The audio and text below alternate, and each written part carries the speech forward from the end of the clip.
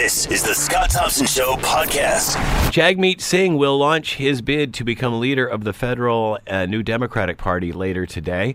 This race has been going on, obviously, since Thomas Mulcair and announced or sort of decided to step aside. I guess that decision was made for him. That being said, this, I guess, race has sort of been lost within or in the shadows of the Conservative race, leadership race. However, now that Kevin O'Leary's dropped out of that, I'd say they're both equally as boring. That being said, apparently it's going to spice up just another notch when Jagmeet Singh, of course, announces his candidacy. A very popular candidate in Ontario and quite the fashion plate from what we understand, mixed martial art artist. So, it's a different take. And someone who's going to add some excitement, they say, to the NDP leadership race. To talk more about all of this, Peter Grape is with us, Professor of Political Science, McMaster University, and with us now. Hello, Peter. How are you today? Great, thanks. Thanks for taking the time to join us, as always, Peter. Does this candidate generate interest in the NDP leadership?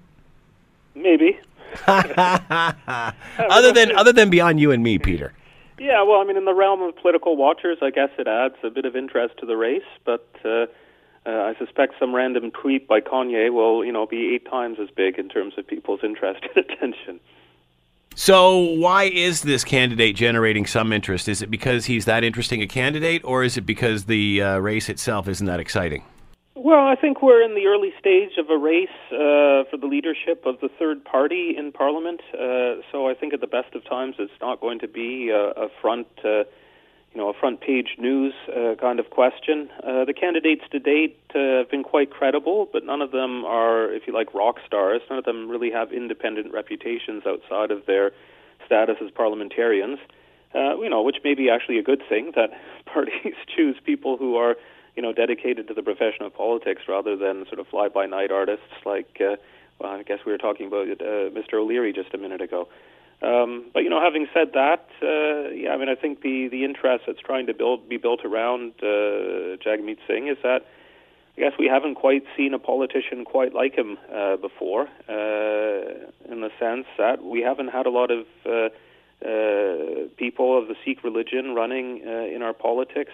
And the ones that we have had have not been nearly as kind of flash in their sort of media presence as Jagmeet Singh has been, who's been, very visible, and in ways that are probably not typical for New Democrats in terms of, driving a flash car, dressing well, and so forth.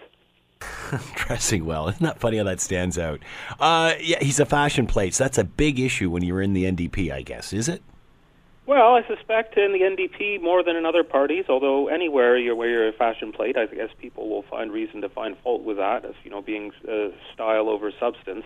But I suspect particularly in the NDP, there's still a few more people who are expecting their leaders to sort of live as monks, I guess, sort of away from any sort of material wealth or, aspect of fashion or style. But I suspect it plays both ways, even inside the NDP, where, in his entourage, we know a lot of people who were quite involved in the Layton campaigns about 15 years ago, when they were trying to get Jack Layton to run for the leadership of the NDP. And probably likewise, they see in Jagmeet Singh someone who's going to make Canadians look twice at the NDP. Maybe looks a bit different than past leaders, certainly has a media presence and style that sets him apart, and maybe makes people be more willing to consider the NDP rather than seeing it as a sort of stale old party. Is the substance there? Well, I think that's where it remains to be seen. Mr. Singh has been a member of provincial parliament for 6 years now. There's not a long list of issues where we could say he was, front and center. Certainly he's played an important role in bringing the question of carding to the fore in Ontario and to make that a big kind of question of human rights in our discussions. Probably the push for the NDP to be pushing for some kind of anti-racism secretariat owed something to his presence, in pushing Andrea Horwath and, by extension, the Liberal government to think about that. But beyond that, it becomes a bit thinner to say, well, what exactly does Mr. Singh stand for? And as he moves onto the national stage, what's his vision of economic growth in Canada? What's his vision of Canada's foreign policy? those kinds of questions are ones which we really have no clue what he stands for at this stage. As you mentioned, practicing Sikh also wears a turban. How important is it for this segment of the population to be represented at this level? This would be a first if it was to happen. Well, I mean, Canadian politics remains very white in its presentation. I mean, obviously we've seen change probably more at the provincial level than at the federal level, and more in even in municipalities, at a place like Toronto, a very white city council and leadership case, despite a very diverse population. So, I mean, at that level for Canadian politics, it's healthy to see, in a sense, that a broader range of people, that all Canadians ultimately have the capacity to run for the top jobs, and so. That is useful. Presumably for his campaign, that will be a selling point in trying to bring people into the NDP tent who might not be there otherwise. But in the longer run, obviously, this kind of opening is going to take place across all the political parties. I guess what's more important is that it happens so that, again, that kind of promise of equality in Canada can be realized. In the short term, I suspect it's going to be a challenge for his campaign because there will be arguments made that being a Sikh is going to cost him votes, that Canadians ultimately, there's a big enough segment of Canadians who, maybe aren't necessarily openly racist but are uncomfortable, for instance, with a Sikh man being leader of a political party, that there would be a cost involved. So I think that will be part of his campaign, is making an explanation of why that shouldn't be a concern. Has the NDP had trouble connecting with ethnic minorities in the past? I'd say so. What's that issue? Why is there that obstacle? Well, I think the way that the NDP is organized has really been around the idea of being an ideological party, and the idea that they had put forward something that was in the flavor of social democracy, and that people who shared those values would line up behind it. And I think both the Liberals and the Conservatives recognize that politics isn't just about the ideas, it's also about the kinds of organizations that bring people to participate in politics, and have been willing to work through a variety of different, community structures and forums to reach people and organize them into politics. I think the NDP has really just not been present. They haven't been, as much as they'd like to consider themselves an open party, they've felt uncomfortable doing organizing that isn't simply ideological, and as a result, they've failed to connect with many of these communities. I mean, I think the other thing is that, where do newcomers to Canadians live? I mean, in many cases, they live in the suburbs. And the suburbs have been places where the NDP has had very little success in the past 30, 40, 50 years, not just among new Canadians, but just generally having a vision of how we could live differently as Canadians that resonates outside of either sort of the downtowns of Canadian communities or the sort of resource hinterland. That in-between of the suburbs has been a really difficult job for the NDP. In Ontario, Bob Rae was able to capture them in the late 80s and then when his win in 1990. But since then, it's been completely desolate. Obviously, Jack Layton, we know what he did and how he brought popularity to this party, moving them closer to the mainstream. Can this candidate do this? Is this what they're looking for, or is this too flashy for the NDP, considering what we do know about Jagmeet Singh, mixed martial arts athlete as well, as you mentioned, known for, in various magazines for his dress, very fashionable kind of guy, not the typical, a ragged tie and tweed jacket and with patches on the sleeves kind of NDP, or is he too much? I don't think he's too much. I mean, I think his challenges will be, to be known outside of, even inside Ontario. I mean, I think he's known to political watchers, but not to necessarily the average Ontarian, but to make himself known nationally, to show that he has some content on, the bigger national issues. He's able to put forward a broader vision of what he wants to do and note the steps that would take to get there.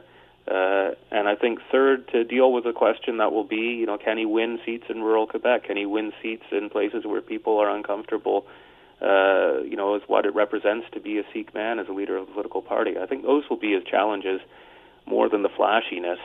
I think his campaign is based on a bit of the gamble that, in the old days it was the labor movement that chose who the NDP leader was in their conventions. Now, with the NDP choosing based on one member, one vote, it's the media in many ways that determines a winner by giving a sense to the people who are voting about who's likely to connect with the Canadian population. So I think the Singh campaign is really based then around presenting, if you like, a even more Trudeau than Trudeau personality, someone who... How much does that play a factor in this, Peter, considering, how Trudeau changed the landscape last election? How does that factor into this? Well, I mean, there's the specific Trudeau factor, and the other is like how you do politics in the current moment around really presenting a series of appealing images of a candidate rather than trying to get elected through policy. And I think many of the other candidates to date who are running for the NDP really have the idea that you go and you meet the members of the NDP and you sell them the ideas that they think they're going to believe in. I think Singh thinks that that's not how you do politics these days. I mean, much as Leighton didn't. That instead you have to sell this appealing package where people invest kind of psychically in it and say, yeah, I want to be like that guy, or he has a vision for change and I want to be part of his team. So, I mean, I think that's the sort of main driving thing. But clearly, Singh, I think, faced with Trudeau, you could say, might be more credible to say, well, actually, I want to deliver for the middle class because I know what it is to be middle class.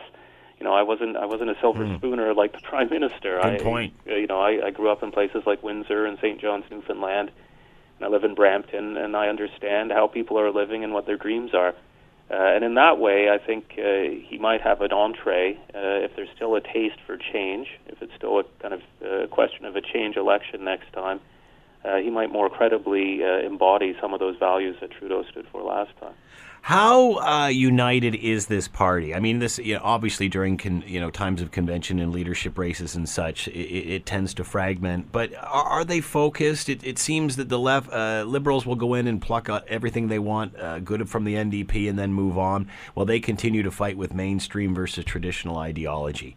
I guess that happens every leadership race. But are they having a hard time figuring out where they fit in all of this? Yeah, I mean, I don't think there's a lot of visible disunity yet in the campaigns. In some ways, the candidates have been too much on the same page. There hasn't been very clear debates to date. But I think the bigger question will be in terms of whether the hardcore of NDP party members, choose to engage with the mainstream and to say, yes, they want to continue with the Jack Layton project of trying to really put the Liberals out of business by becoming the umbrella party for progressive Canadians and sort of a large swath then of the electorate, or whether ultimately the party decides that no, what Canada needs is a social democratic party, which is going to be smaller. It's going to be probably more ideologically defined around a number of issues, perhaps more strongly connected with questions of redistribution, but then also a party which is going to be a small party that's going to be lucky to hold on to the 45 seats that it has at the moment. So I think that's going to be a significant decision to be made. I don't know there will be disunity once that decision is made inside the membership, but their capacity to reach a broader swath of Canadians, I think, will depend on which way they go. Peter Graefe has been with us, Professor of Political Science, McMaster University. Peter, as always, thanks for the time. Much appreciated. You're welcome. You're listening to The Scott Thompson Show, weekdays from noon to 3 on AM 900 CHML. The world suffered a massive cyber strike over the past week. Computers being held hostage by ransomware, where culprits will demand money to provide users functionality with their computers and systems. They basically just lock down all your stuff and say you want it back. You pay the money. David Hyde is with us, security consultant, David Hyde and Associates, and with us now. Hello, David. How are you today? Very good, Scott. How are you doing? Great. Thanks for taking the time to join us, as always. So what do we know about this? Do we know where it originated from? Yeah, it's not totally clear, Scott. I know that it appears to be pretty much the biggest online extortion attack that's ever been recorded in terms of this type of attack here. There's suggestions that it may have been in Europe, that it seems to have hit most of the victims, but it's also spread to essentially 150 countries altogether, and there's as many as 200,000 victims, Scott. So it's a very significant ransomware type attack, and it's quite a scary type of attack, and we can get into the details here in a minute, but it really is a stark reminder to anyone who uses the internet, which is going to be most organizations and most of your listeners, Scott, that they do need to take some precautions to make sure that they can avoid this type of attack. You can never prevent everything, Scott, but you can sure make it much, much less likely that you'll be targeted with a few fairly straightforward steps. In the past, when we've heard of hacking, specifically involving the U.S. presidential election, all eyes were on Russia. It was government sort of espionage of some extent. Is that what this is here, or is this private criminal activity, independent criminal activity? You never know, Scott, if there's not, I'm going to call it a bad actor in the background, whether it's a government or some kind of a shadow-type organization or group. Obviously, this was some type of hacking entity that was able to plant this type of an attack or ransomware attack. Essentially, it looks like what it was, Scott, was some type of a worm attack, which means that, normally when you have ransomware, your listeners will know that, let's say you receive an email, and the email might say, hey, haven't heard from you for a while, see the attach for what I'm doing recently, or click the link below, and you're gonna want to see this kind of information. They're trying to entice you to click an attachment or a link, and when you click that, that's where the malware or the ransomware attack is on that link, right? So it takes over your computer, encrypts your data, and a pop-up comes up and says, if you don't pay me X number in untraceable bitcoins, the online currency, we will destroy your information in 7 days. And every day or a few days that you wait, the ransom goes up. So often people just pay it. The data is encrypted; you can't get to it. But the second kind of scarier way it can work, Scott, is when it's like a worm, which essentially means that the hackers find a vulnerability in a network. So, for example, this one here was a vulnerability in the Microsoft Windows platform, where they were able to identify a vulnerability. And all they needed to do was get onto computers that, and it would spread, across a whole network, like a whole organization. That's why you saw in the UK, the National Health Service, which is the national, hospital and healthcare network across the country.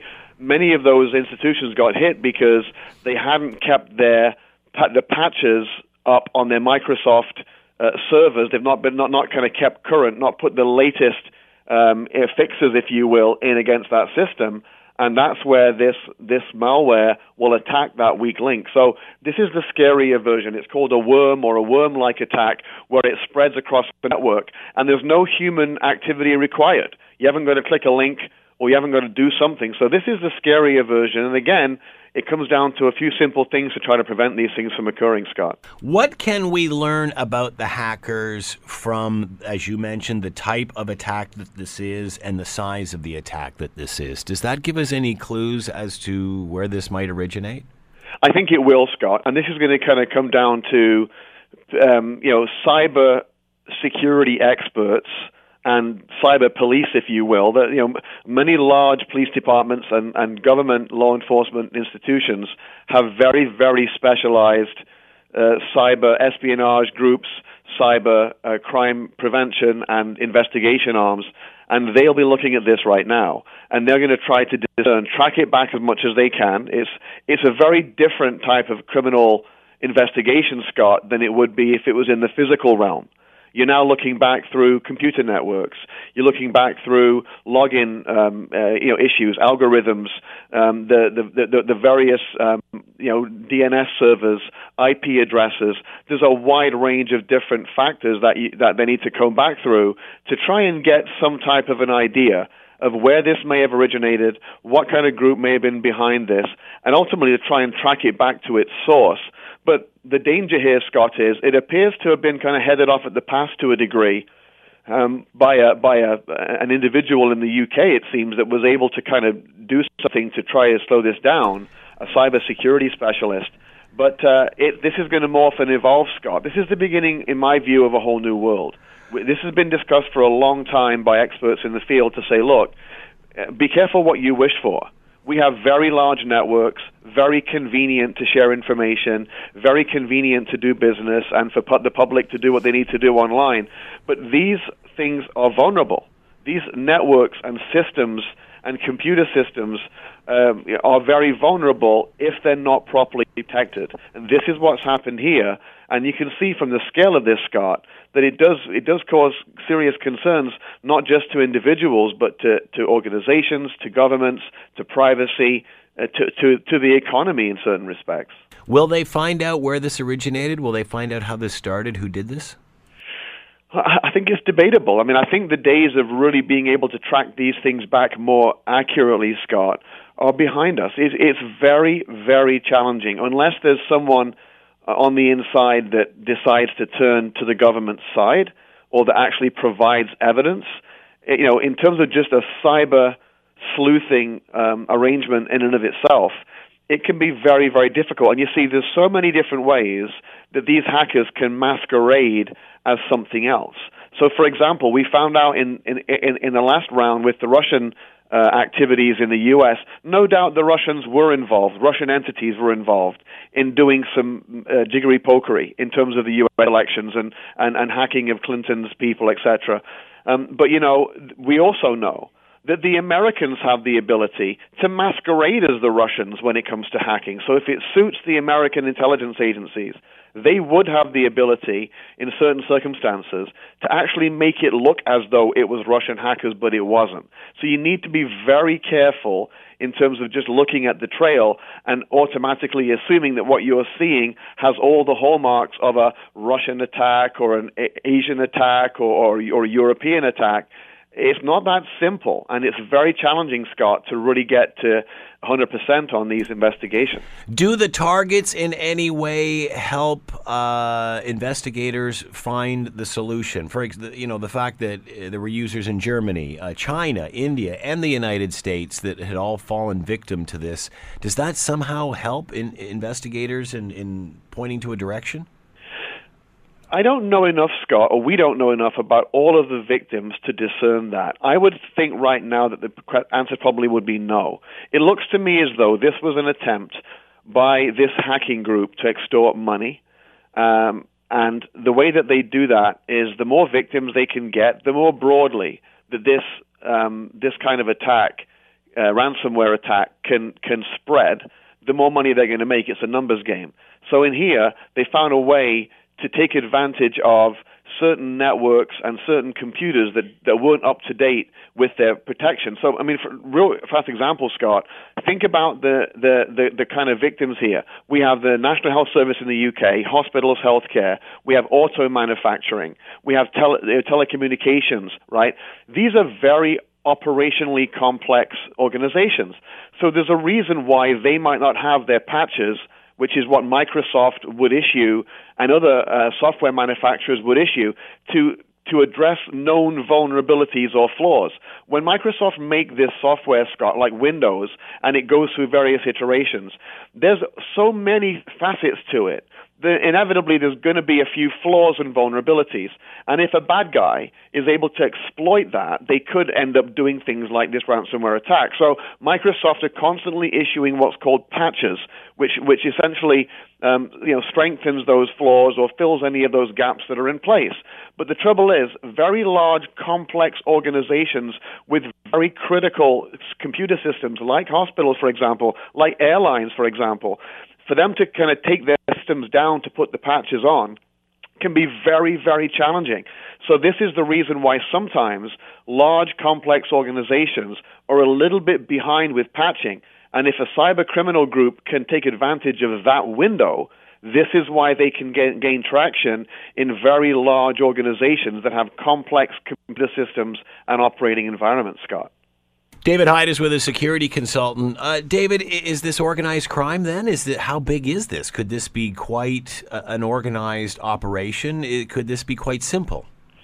It really could be either one, Scott. I mean, we've seen before how one or two or a small group of hackers that have expertise in a few areas. I mean, it tends to be that in the hacking world, you have expertise over one area. It may be malware. It may be defeating government networks. It may be the internet or websites or DNS kind of server attacks. These are the kind of things that they tend to specialize in. So this could be as simple as a very small group, as little as 2 or 3 people, who kind of came together, brought their skills, if you will, together, and were able to exploit this and send out these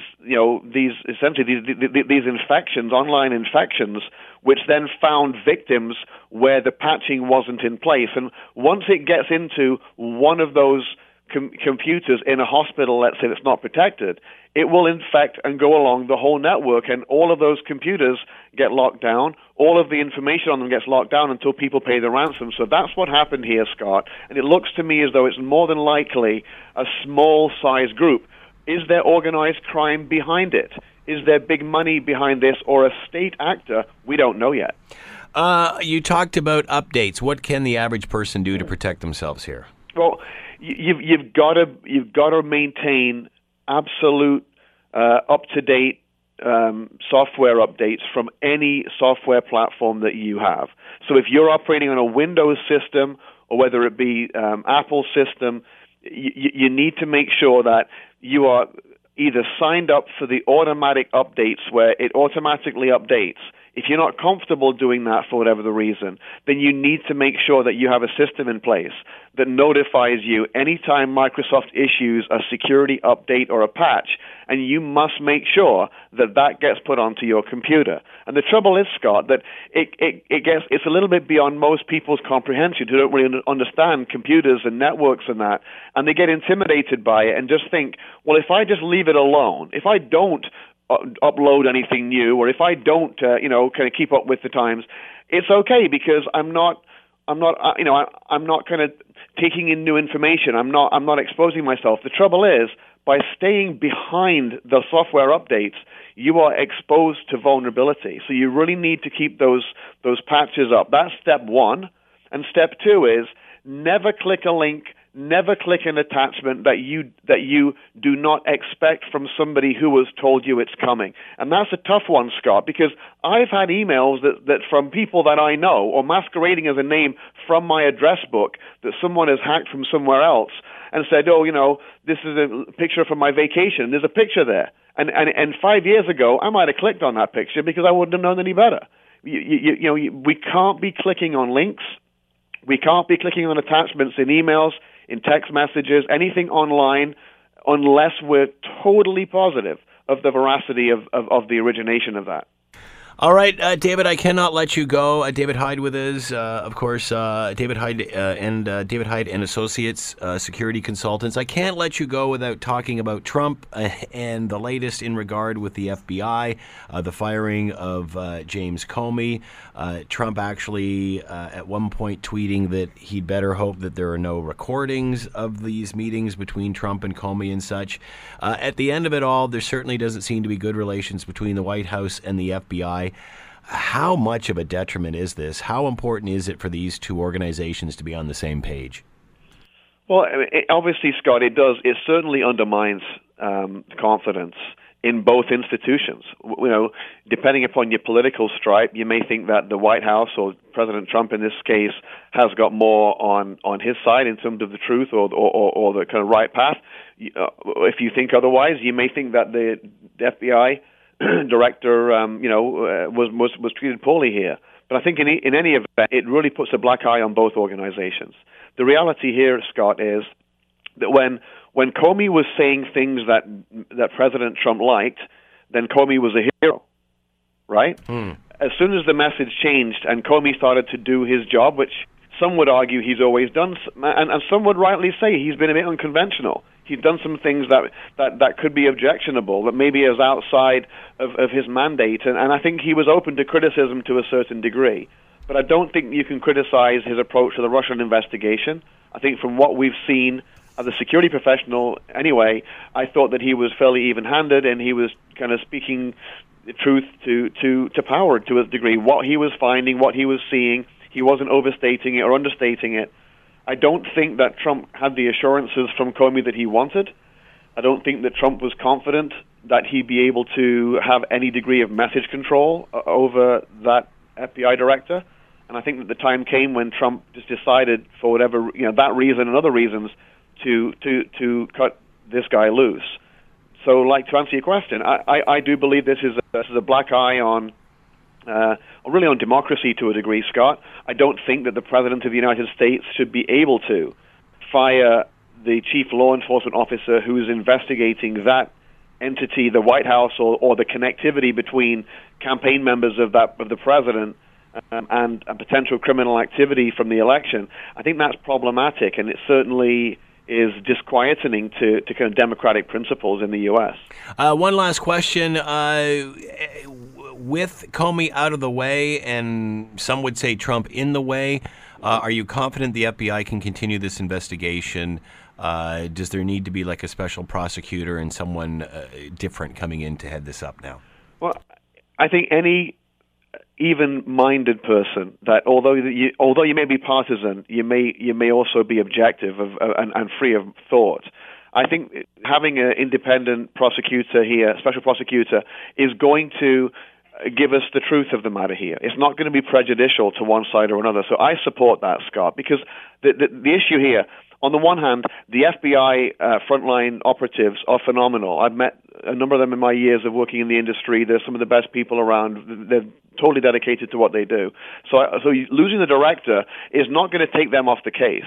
They're still going to continue to do it. But the question is, will a new director who may have a different allegiance and may not take the job the way Comey did, may be able to just suppress or have an impact over the trajectory of the investigation in some way? And for that reason, I would be concerned that we are going to get impartial results here. And I really hope that in the coming weeks, there's an announcement or a push towards a special prosecutor that will be able to take all things at face value, weigh the evidence, and come out with an impartial, objective opinion. Because at the end of the day, that's what we need to have here, not a slanted view through a partisan lens. Do you think there is anything here, or do you think it's just sloppy politics? I heard one pundit say, and I know you're security, not a political pundit here. I heard one pundit say, how can you look so guilty and not be? I mean, if he's not guilty of something, why does he leave these doors open to us, that one could assume guilt?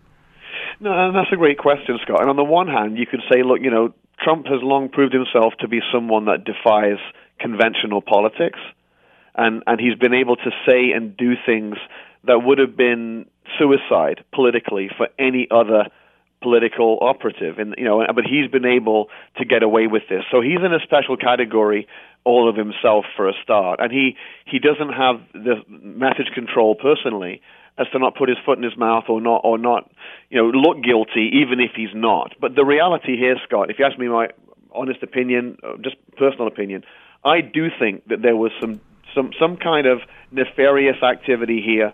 I do believe there may well have been a level of connectivity or collusion or cooperation or tacit approval of actions by Russian entities in terms of impacting the U.S. election. The question is, and I believe that history will prove that, Scott, but the question is, how high did it go?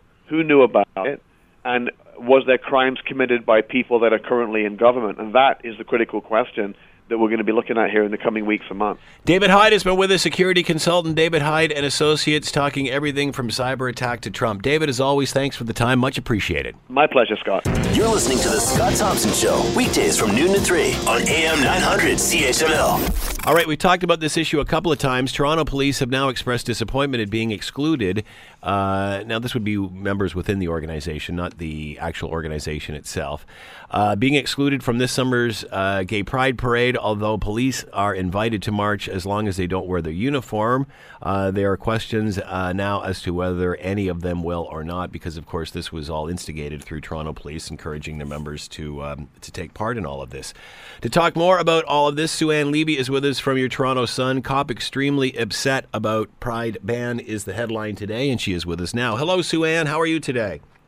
I'm good, Scott. How are you? I'm doing great. Thanks for taking the time to join us. So, where are these two sides on this issue? I understand there was a meeting with the mayor and such in regard to funding, and that police and everybody allowed to just let it go this year in the hopes that next year things would be resolved. Where are the two sides now? Really far apart, Scott. Council is meeting on the 24th of May, and they are supposed to vote on whether to go ahead and fund Pride. It did get through the mayor's executive committee. This is the $260,000 annual grant that they get, and some councillors are trying to push withholding the grant this year unless police are allowed to march. So the mayor has come on the side of pushing to continue with the grant. We happen to disagree at the Sun strongly, that there has to be a strong message sent. And the other thing is that the cops I interviewed who are in the story today aren't Toronto cops. One is formerly from Hamilton. The other is with the RCMP Milton Detachment. Both of them gay. Both of them came out in the last 10 years. Both of them marched in the parade last year. And so this is affecting forces all over the province, not just Toronto. The police chief in Toronto and the Pride president, I understand, I guess agreed in the sense that it would not help anybody for the funding to be held back. What are your thoughts on that? Well, I think the police chief had to go along with whatever was presented to him by the politicians. I think he's caught between a rock and a hard place. I happen to think that, that first of all, the conversations that are supposed to be happening between the Pride Executive Director, Olivia Nuama, and the police chief, who happens also to be Black, the first Black police chief in Toronto, are not happening. So this has just been basically put on the back burner until after the parade. And I say, and there's a movement actually within the gay community to boycott the parade. So I say this isn't going to go away. No matter how much this executive director, Ms. Nuama, talks about conversations and we'll deal with it after the parade, the fact of the matter is that she's allowed, and the mayor and a lot of council have allowed Black Lives Matter, a fringe group, to hijack the parade and dictate their term. What is her position when you question her on that? Because we've tried to get her on the show and, of course, won't come on. Does Pride favor Black Lives Matter, their position, more than the police? What is their position on this? And why did they make any decision before coming to terms with any of this? Well, they were hijacked by Black Lives Matter, starting with last July when Black Lives Matter, held up the parade for 30 minutes. And so why doesn't Black Lives Matter just hold their own parade? I mean, like, how is this allowed to happen? And because in the end, even from a brand perspective, the Pride Parade is hurting because of this. Well, you know what? It's like Queers Against Israeli Apartheid 5 years ago. Pride seems to succumb to these fringe groups, and it's happening all over again. And you have to ask them, because I don't understand it. Because we've covered polls that say more than 50% of Torontonians believe the police should march. The gay community, all sides of the gay community, all sides of the spectrum, have contacted me, and I actually happen to be gay as well. I came out in the last 10 years. They have come to me and said, you're bang on this. The police should not, this is supposed to be an inclusive parade, Scott. Mm-hmm. So you're telling the police they can't march? Yeah. Talk about lack of tolerance and inclusiveness. Does this reduce the credibility of Pride? Very much so, I think. I've said that they've lost their way, and I don't care how many conversations they have. It's left conversations they will have. They're not going to have them now.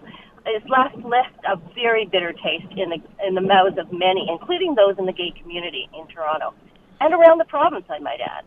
I believe that St. John's was dealing with the same sort of issue. They resolved theirs. How come there and not here? Well, that's a good question. I think the mayor and the council have to grow a spine and say, look, you better get this resolved before June 25th, or we're going to, withhold your grant. And the other thing that I haven't mentioned is that the city provides more than $500,000 in free policing. So Pride is quite happy to take that security, that free policing, and cops can be in uniform, but no, they can't march in their uniforms. Does that make sense to you at all? No, it doesn't. I don't understand what difference it makes if you're on one side of the invisible rope or the other.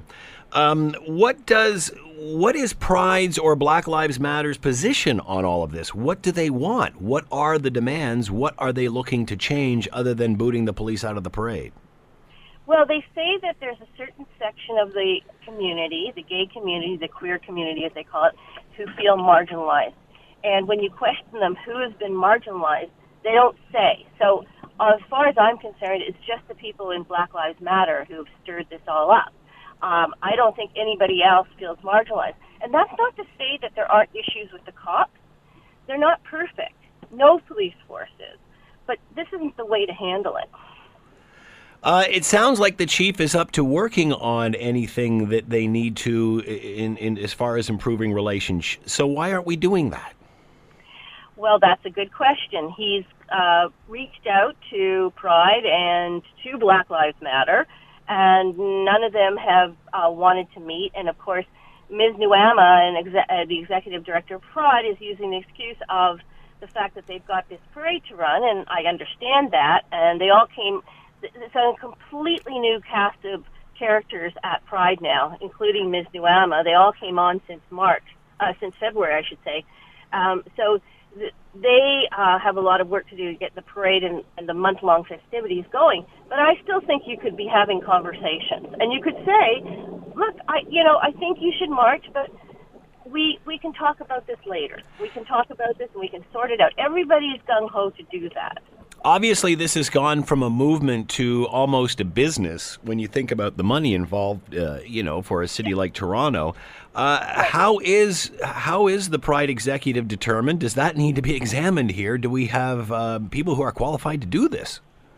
Well, it's the board that should be targeted. Now, I rightly or wrongly, I found myself covering every single event related to Pride in the last year. I was at their town hall last August when they were discussing this, and I was at their annual general meeting. I was actually the only media person there in January when... Are you there, Sue-Ann? Basically, forced them to vote to ban the police. So it's the board. It's the board that should be tossed out. This seems to be great publicity for Black Lives Matter. What does this do for Pride in Toronto? I think it paints a very bad picture of Pride in Toronto. I think, they had a whole review. Like I said, they had the Queers Against Israeli Apartheid group that hijacked the parade a couple of years ago, and then they had a whole review. It was a community advisory panel that spent a year reviewing all of this. And they seem to have learned no lessons whatsoever from the last go-round, which affected their brand, shall we say. So what's the solution here, Sue-Ann? I mean, does the city have to take this over? I mean, because it's obviously in an interest to everybody to have this working and be successful. Where does the solution lie? I think the solution lies in withholding their funding and putting some strong terms on this free policing that they provide. It seems that Black Lives Matter, and I call Olivia Nuama their puppet, the executive director, are calling the shots. And meanwhile, the city's giving almost $1 million in grants, free policing, free cleanup, and they do have the power to put their foot down. If the mayor and council had the cojones to do so, they could do so. So is this all political correctness? Why doesn't Black Lives Matter just have their own parade? I wish they would. I absolutely wish they would. I mean, Queers Against Israeli Apartheid in 2014 got it, and they actually disbanded in 2014 because they got it that they weren't, they had been sidelined in the World Pride Parade in 2014. But Black Lives Matter seems to is very intimidating. They seem to have intimidated the politicians, and they scream and they shout, and the political correctness gene kicks in amongst our politicians, and they turn to jelly. So if the city next year, because I guess they still got to vote on this in May 28th, but if the city decides to withhold funding, can they do it this year or is that for next year? No, it'd be this year. It's going to council on the 24th of May, and they could do it for this year. There's still time. Where would that leave the parade, Sue-Ann? They have plenty of corporate sponsorship, Scott. They will survive. It's not a problem. A lot of people have said to me, make them cough up for their own security. Now, I think that might be a bit difficult. I think the police have to provide security because it's a parade of such a huge size. I mean, there's 1 million people. But I would put some strict terms on that security being provided. Now, what about corporate sponsorship here, Sue-Ann? Because obviously it takes a lot of money to put something like this on, and corporate sponsors want to have their name associated with something like this. How does this tarnish that image? Where is corporate sponsorship on all of this discussion? Well, it's a very good question. There's a young man named Bryn Hendricks he's a member of the gay community in Toronto, and he's written to every single corporate sponsor. And some of them have said that's a pride issue. They don't want to pull out. Some have said they're going to review it. So I think some of the corporate sponsorships are still very much up in the air. Who decides? Sorry, go ahead. I want to just add another thing is that it looks like the firefighters and paramedics may be poised to pull out as well. Wow. In support of their brethren and sisters in the police. So right now it sounds like it's almost a kangaroo court sort of atmosphere that decides this executive. Who is involved in deciding who runs this organization? Well, I was at the annual general meeting when they voted on the board, the new members of the board, and I think the room was packed with, I think the people were planted on the board. Let's put it this way, the people who got on the board were all pro-Black Lives Matter people. And, you got to credit the organization behind Black Lives Matter. It's been great. They are really good at organizing. So why are they so good and Pride so bad? And at the end of the day, there's a lot more money behind Pride than there is Black Lives Matter at this point. So how is this happening? They scream and shout and intimidate, and they get enough people on the fringe to support them. Scott, I was at the town hall last August. I was at the annual general meeting. It was bizarre. It was surreal. Any normal person from outside who'd come into the room would have thought they landed on the planet Mars, where these white butch dykes took over the meeting, forced the facilitator who was running the meeting to completely change the agenda and vote for BLM's demands. I still can't believe it happened. So do you think this is more an anti-police movement than it is a Black Lives Matter movement? It is definitely anti-police because many a time I've questioned Black Lives Matter. They won't talk to me now because I criticize them. I've questioned them why they, are singularly and obsessively focused on the police and not on black crime, which is a very huge problem in Toronto and certainly in community housing. And they just, cluck their tongues and say, you don't understand. I don't understand what? If Black Lives Matter, all Black Lives Matter, don't they? So I guess I'm having a hard time understanding how this went from a movement of inclusion and bringing awareness of the gay community to mainstream, and then all of a sudden we're talking about Black Lives Matter, and we're not talking about the gay community at all. Well, yeah, that's a very, very interesting comment. Like all of a sudden, the discussion, it's like we've changed organizations here. Like we've changed charities, we've changed interest here. It's all of a sudden gone from, a gay movement to a Black Lives Matter movement. It is, and that's what everybody's saying. It's going to be Black Lives Matter Pride.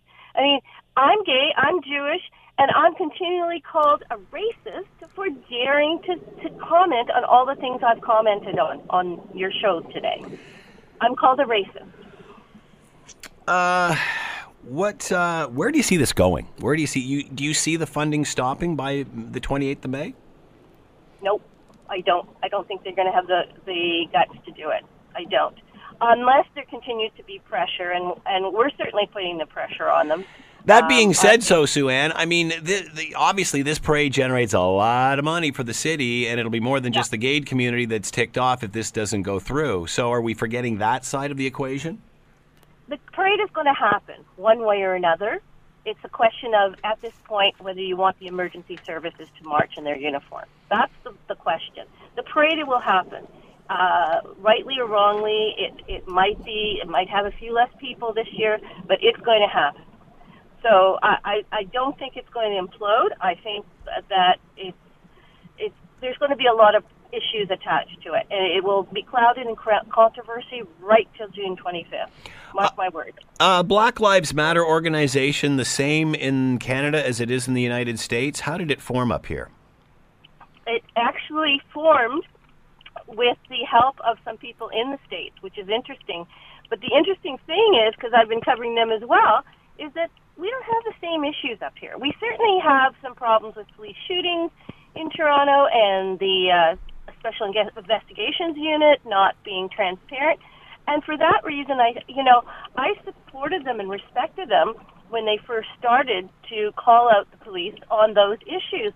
But then they became this really scary kind of terrorist movement. Like they intimidate, they show up, they disrupt, and this is their way of dealing with things. So Sue-Ann Levy has been with us, investigative reporter at the Toronto Sun. The column today, cop extremely upset about Pride ban. Sue-Ann, as always, thanks for the time. Much appreciated. Oh, you're very much welcome. The Scott Thompson Show, weekdays from noon to 3 on AM 900 CHML.